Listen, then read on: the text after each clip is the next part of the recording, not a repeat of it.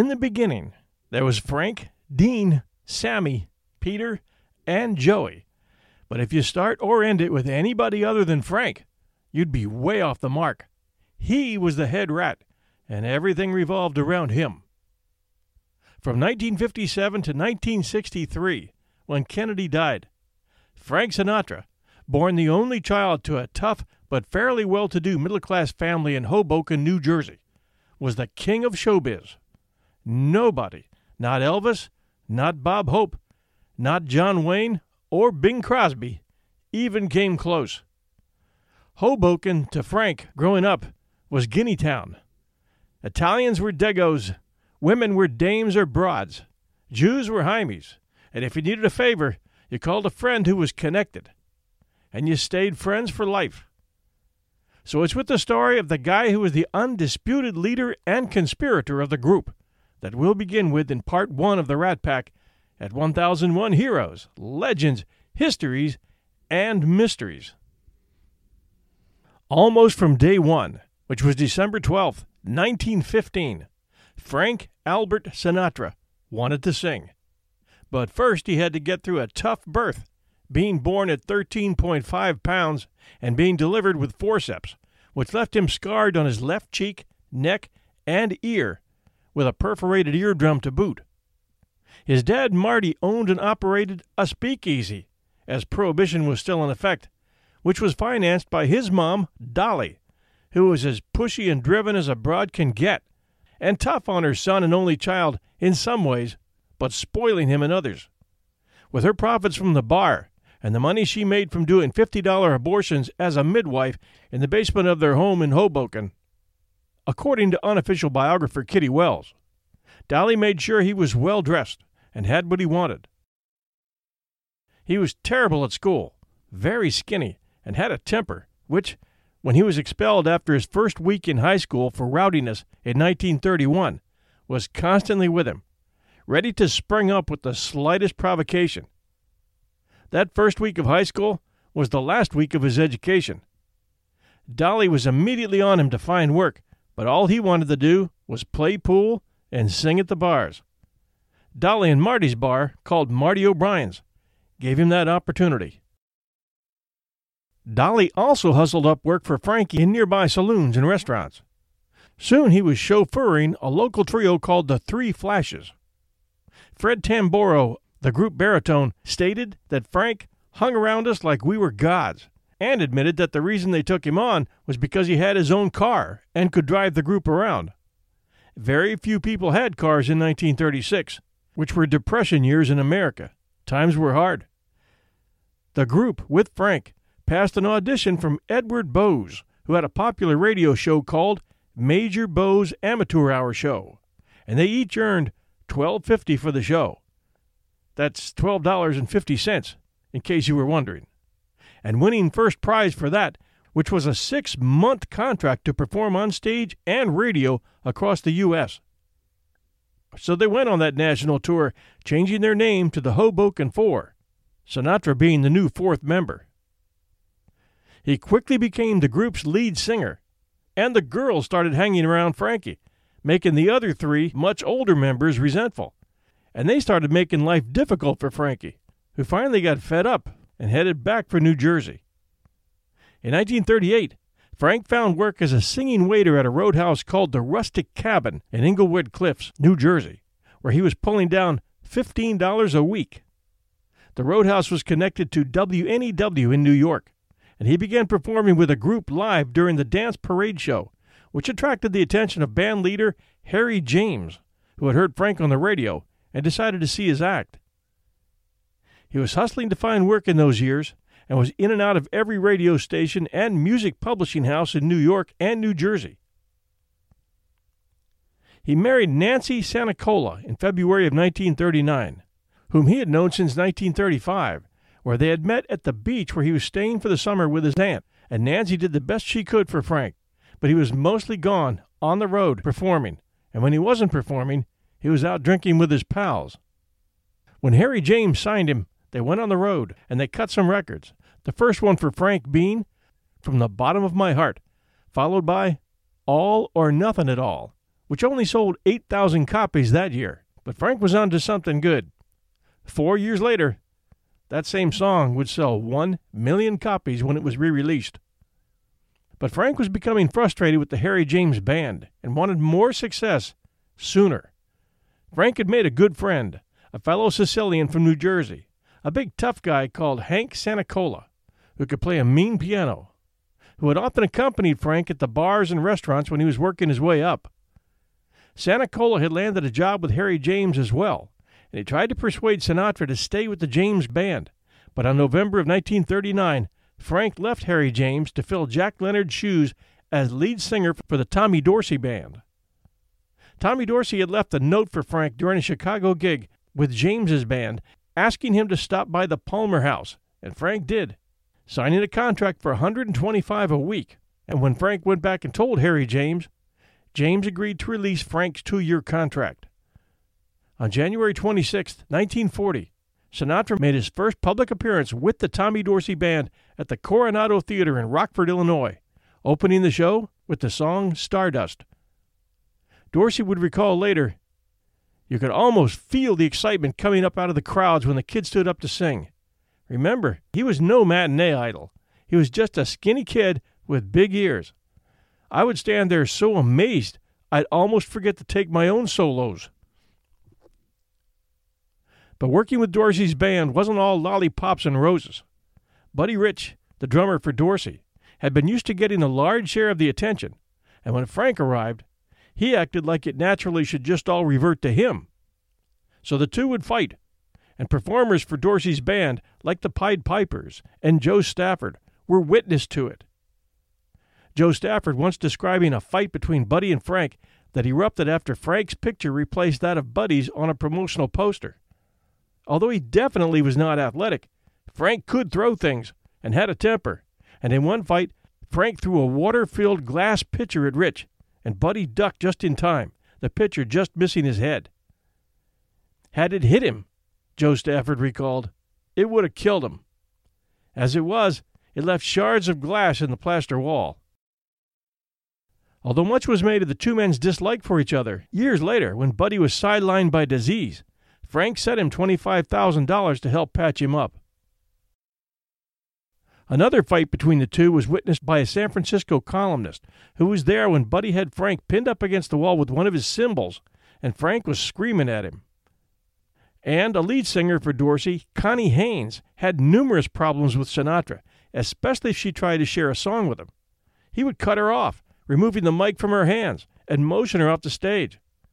She was being paid to entertain, and wasn't going to take it from Frank, so she would walk down off the stage to the audience and sing without a mic to the men in the crowd, especially the guys in uniform. And that drove Frank crazy. He got nasty with her, and Dorsey fired him.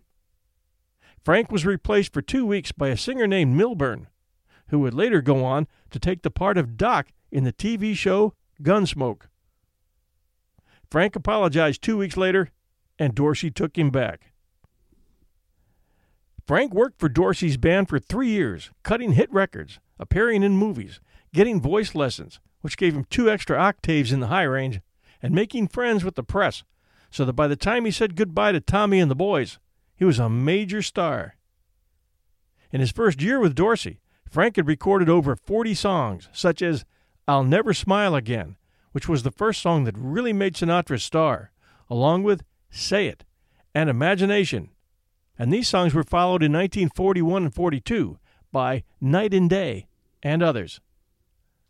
Dorsey liked Sinatra, and he also enjoyed Frank's mom's cooking. So when the band was playing in the Northeast, Dorsey, Frank, and the boys, including Frank's Hoboken buddy and band member Nick Savano, would relax at Dolly's Hoboken home with Italian food, while Dolly would ask questions like, "What the F is wrong with you, Frank? You never call me anymore. You're too busy for your mama?" And Frank would hang his head and admit that the workload was just too much. Then she would say that was an act and a bunch of BS. Then Dorsey would pile on and tell Frank that he really needed to take more time to be with his family. Although Dolly and Frank's wife Nancy did not get along, it would be hard to picture her not being there with daughter Nancy for these fun fests. Nick Savano was the link between Frank and the band and Dolly, Nick being one of the babies that Dolly had been paid to bring into the world, not usher out, so he might have felt he owed her a debt in that respect. After his 1942 recordings, Frank was convinced he needed to go solo.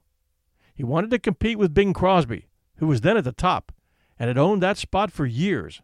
But he was hampered by his contract with Tommy Dorsey, which gave Dorsey 43% of Sinatra's lifetime earnings in the entertainment industry. A legal battle ensued, which was eventually settled in 1943. Now that Sinatra was getting known, and his life and friends were starting to make the gossip columns, his ties with the mob began to be talked about. Rumors began spreading in the newspapers that Sinatra's godfather, Willie Moretti, had coerced Dorsey to let Sinatra out of his contract for a few $1,000s by holding a gun to his head. On September 3, 1942, Dorsey bid farewell to Sinatra, reportedly saying, "I hope you fall on your ass," and then replacing Sinatra with lead singer Dick Haymes. They never did patch up their differences before Dorsey's death in 1956, as one of Dorsey's frequent comments on Frank would reflect when he said, "He's the most fascinating man in the world, but don't put your hand in his cage." Frank would never forgive Tommy Dorsey for the fight in court, which resulted in Frank having to pay $7 million for the release of rights. When Dorsey died, and everyone who had ever worked with him sent condolences, there was nothing from Frank. When the band got together years later to do a Remember Tommy Dorsey special, Frank was the only one who didn't show. And 3 decades later, in 1979, at the Universal Amphitheater in L.A., at a concert, Frank was remembering his early days and thanked Harry James for giving him a chance and then letting him out of his contract. Then he mentioned Tommy Dorsey, and stomping his foot on the stage floor and looking down, as if to indicate that Tommy Dorsey had gone to hell, he asked, "Do you hear me, Tommy? You cost me $7 million. Do you hear me?" You didn't want to get on Frank's bad side. There was rarely any room for forgiveness. In May of 1941, Sinatra was topping all the singer polls in the music magazines, and the teen appeal that followed him became known as Sinatra Mania after his legendary opening at the Paramount Theater in New York on December 30th, 1942. When Benny Goodman introduced Frank at the swinging Paramount in Times Square, the crowd went nuts. Teen girls were screaming in their seats, wild-eyed, all wanting to get a piece of Frankie, to the point where they were forming clubs with names like the Slaves of Sinatra and the Flatbush Girls who would lay down their lives in parentheses for Sinatra. Bobby Soxers they were called, and he was their fondest wish. This was 15 years before Elvis, and World War II was raging. According to Frank's daughter Nancy, Jack Benny once said, "I thought the building was going to cave in. I never heard such a commotion. All this for a fellow I never heard of." Sinatra performed for 4 straight weeks at the Paramount, his act following the Benny Goodman Orchestra, after which his contract was renewed for another 4 weeks by the owner Bob Whiteman. Sinatra became known as The Voice, and within weeks, some 1,000 Sinatra fan clubs had been reported across the U.S. Sinatra's publicist, George Evans, encouraged interviews and photographs, and stayed busy portraying Frank as a shy, vulnerable Italian-American with a rough childhood who had finally made it good. When Frank returned to the Paramount in 1944, only 250 people left the first show, causing a pileup of fans outside, 35,000 of them, and they caused a near riot which was later dubbed the Columbus Day Riot because they weren't allowed in. The Bobby Soxers wrote Sinatra song titles on their clothing, bribed hotel maids for an opportunity to touch the bed he slept in, and were constantly grabbing pieces of his clothing, especially his detachable bow ties, which were a prized possession for any young fan. In 1943, Sinatra signed with Columbia Records, which immediately re-released All or Nothing at All, which stayed on the bestseller list for 18 weeks. He was enjoying great success, performing on the radio on Your Hit Parade until December of 1944, and Columbia hired Alex Wilder as arranger and conductor. He also hired a vocal group known as the Bobby Tuckett Singers to back Frank. Of the 9 songs this combination recorded, 7 of them made the bestseller list. That same year, he performed at the Rio Bamba at the New York Waldorf Astoria, which helped to secure his popularity with New York's high society. At that time, sailing high in his chosen career, he was on top of his idol Bing Crosby in the Billboard list, and on top of all the other popular crooners, including Barry Como, Bob Eberly, and Dick Haymes. In 1945 and 46, Frank was busy with politics, being heavily tied with the Democrat Party, and he was appearing everywhere, singing on 160 radio shows, recording 36 times that year at Columbia, and shooting in 4 films. The films weren't doing that much for him now. His big role as Maggio would come much later. But despite all of what seems to be some pretty hard but true stories about his callous youth, his attitude, and his unstoppable ambition, he could sing, and people loved his voice. By 1946, he was performing on stage up to 45 times a week, singing up to 100 songs a day, and it was only helping his voice get better. He sold 10 million records that year, and he was earning up to $93,000 a week. When he got a part as a priest in the film Miracle of the Bell, his detractors, once they'd stopped laughing, launched articles in the press about the singing priest with the mob connections. And to counter that bit of negative publicity, his agent George Evans suggested he donate $100,000 in wages from the film, which was big money in those days, to the Catholic Church, which Frank did. By the end of 1948, however, Frank began to slip. Downbeats magazine annual poll for that year placed him at number 4 behind Billy Eckstein, Bing Crosby, and Frankie Laine, whose powerful vocals and recordings like Rawhide and That Lucky Old Sun were becoming the stuff of music legend. In 1950, Sinatra's publicist, close friend, and songwriter, previously mentioned, George Evans, died, which put a damper on Sinatra's forward motion. George Evans, at age 48, had aged quickly trying to protect Frank from Frank, and had suffered his heart attack one night after arguing with a columnist about Frank and Ava Gardner. That situation being the affair with Ava Gardner, who was a huge star at that time. And that went public, and caused a very public divorce from his first wife Nancy in 1950. Their marriage being a coffin in the making, which the affair had only helped to put the final nail in. That affair, according to Rat Pack Confidential author Sean Levy, was, quote, about as private as a presidential campaign. Ava was a lioness, and Frank was her plaything. She was as promiscuous, lustful, hard-drinking, and profane as he was, and she had the hooks into him good. She busted his balls mercilessly, running off with bullfighters and making him look like an ass in front of the world. He threatened suicide twice. His disgrace and comeuppance were complete. Not only was he a has-been singer, an actor, and performer, he was a joke. Last year's punchline, end quote. And it was a big fall. Frank had been big, so big that it had gone to his head, and he started abusing the press and the hangers-on to the point where once the dam cracked, they weren't going to try too hard to patch it up.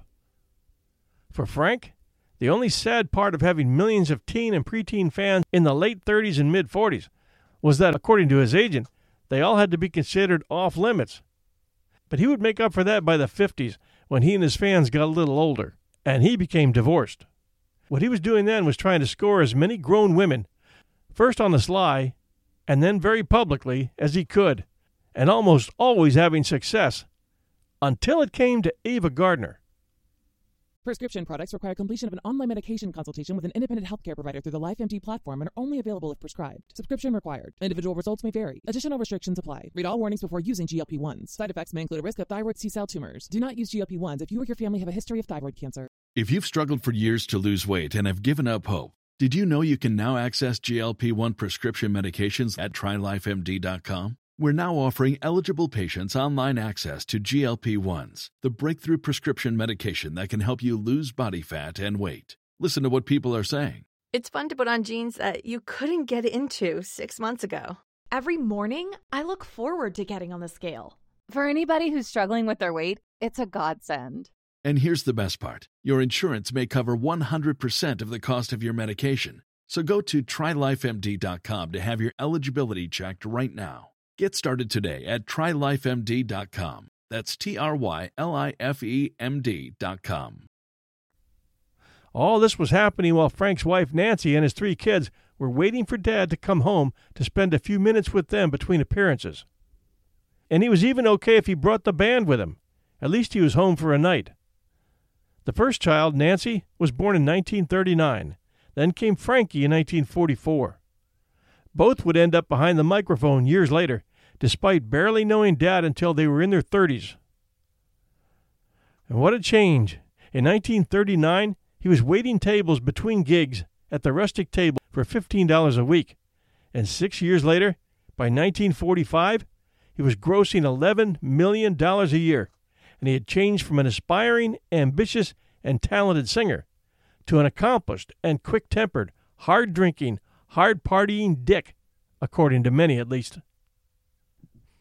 By 1949, there were whispers in the press about his ties to crime bosses and communists, and there were constant spats and even fistfights with fans, photographers, waiters. Pick one of dozens of people. According to legend, a badly timed wisecrack about one of MGM owner Louis B. Mayer's mistresses lost him access to Hollywood, at least for a while. He was even losing his singing talent. Maybe it was the booze, or maybe he was just tired. But by 1950, he was divorced, chasing Ava Gardner with no success, and shedding fans like an Irish setter sheds hair in the summer. He tried suicide twice, once in Lake Tahoe with pills, and once in New York with a razor. There was always in Frank a looming insecurity and a distaste for being alone. For 2 years he hung out with the few friends he had left, but still making music. His entourage including Manny Sachs, a Columbia Records executive, Ben Barton, his music publisher and business partner, composer Jimmy Van Heusen, lyricist Sammy Kahn, bruiser and old pal from the neighborhood Tammy Muriello, and you had to be tough with a first name like Tammy, and Al Silvani, and Jimmy Tarantino, a boxing writer whose mob ties would later prove troubles aplenty for Frank. He called this bunch the Varsity, and in addition to gigs, they spent lots of time rubbing shoulders with Jimmy's pals at Madison Square Garden, a favorite place for mobsters who made a lot of money betting on long shots who they somehow knew would win the fight. But when Frank did hit the bottom and couldn't get a seat at the old restaurants and hangouts, at least not the same seat, and was seen to be wandering Broadway late at night, alone, hands in his pockets, which were starting to empty out, it should be added, that's when the few friends he had shone the brightest. One guy who befriended him was Humphrey Bogart, who was always on the side of the downtrodden, and thought Hollywood and all of show business, for that matter, was too full of high-minded, kiss-ass, snobbish fools. Humphrey Bogart started his life as an Upper West Side sissy boy who made it to Hollywood, and found success playing psychotic gangsters and cold-hearted cynics. And there's never been a character like him since. He and girlfriend-turned-wife Lauren Bacall were to befriend Frank the Winner and Frank the Loser. And it was Bacall who, in 1955, at the Desert Inn in Las Vegas, where Frank had taken a bunch of friends to celebrate Noel Coward's opening, gave them their famous nickname. They were all hanging together at ringside in the casino showroom. Frank, Bogey, Judy Garland, actor David Niven, restaurateur Mike Romanoff, agent Swifty Lazar, and his date Martha Heyer, Jimmy Van Heusen, Sinatra's band leader, and his date, Angie Dickinson, and a few others, most of them up to their necks in drinks. Bacall looked them over once and said, "You look like a goddamn rat pack." And the name stuck. Frank never liked that name, preferring that the press use the Klan. But when someone, and maybe that someone was Sammy, said it might not be good press to use the word the Klan, with the KKK already going by that moniker, Frank relented. In the days just before Frank's fall from fame, Bogey was already a Hollywood icon. He had met Frank the first time at a Sunset Boulevard restaurant called The Players, where Bogey approached Sinatra and said, "I hear you have a voice that makes girls faint. Make me faint."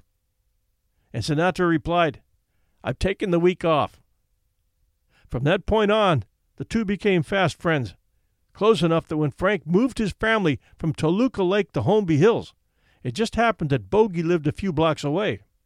Frank spent more time crashing at Bogey's house than at his own, and when he divorced Nancy, he was still over there, which led reporters to asking questions. Bogart and Bacall told him, "Frank's a good friend.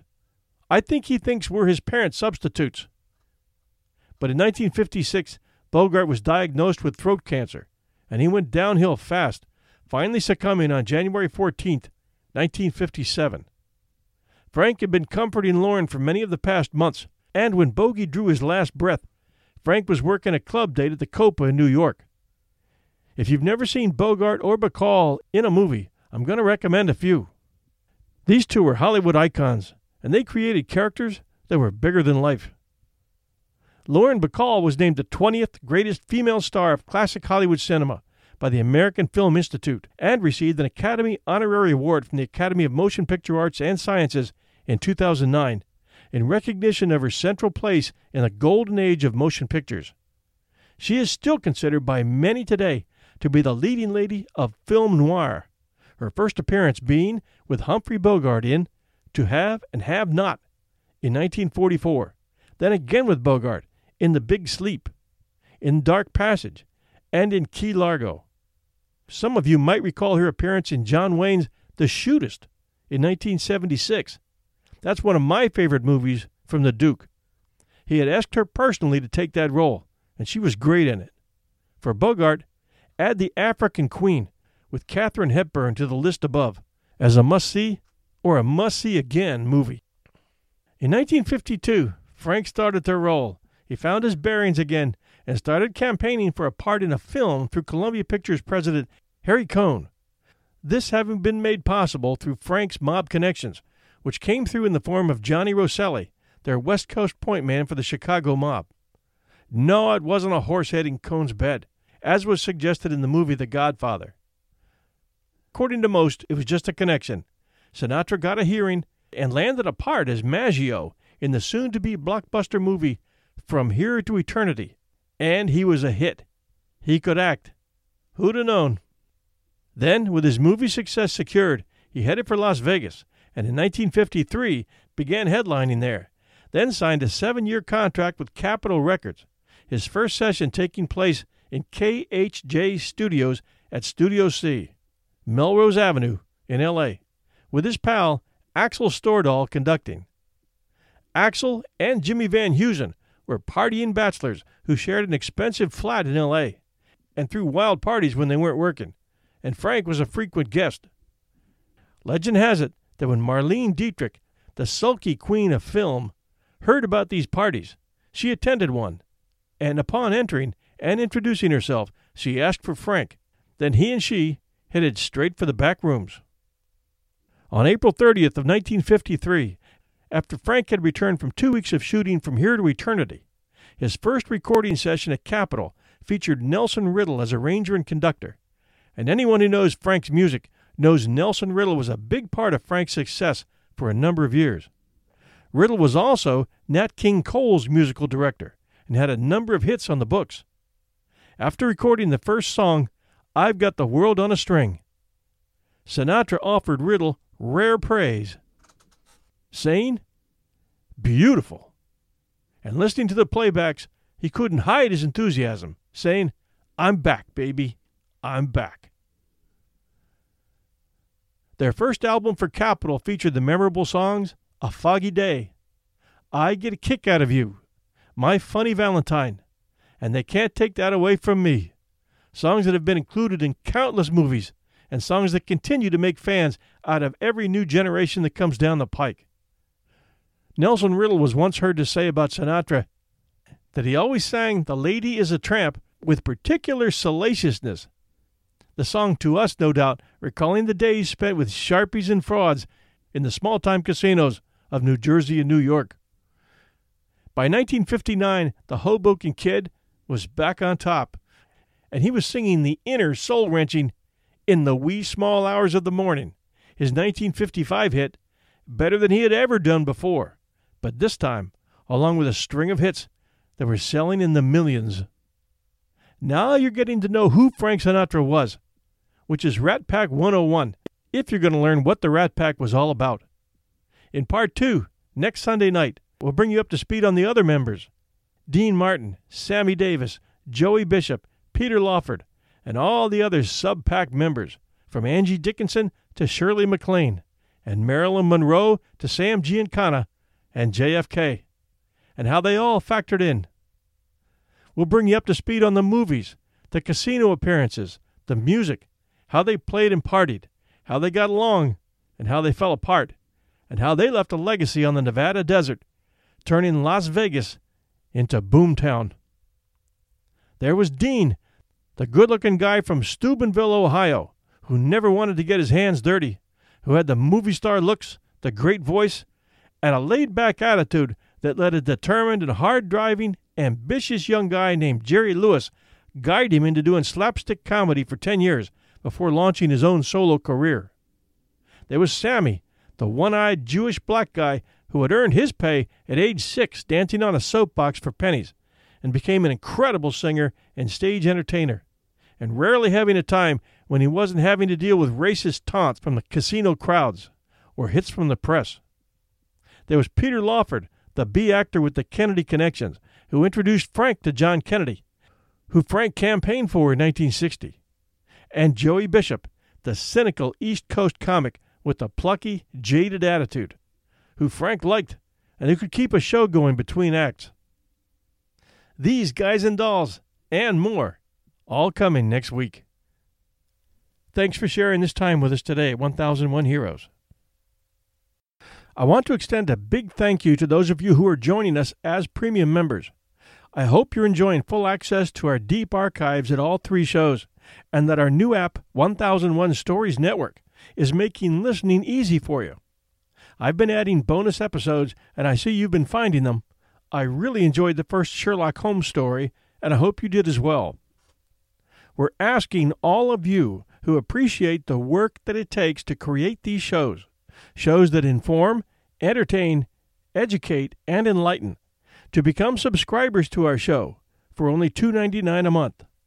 The link is in the show notes here and at www.1001storiespodcast.com, our home webpage.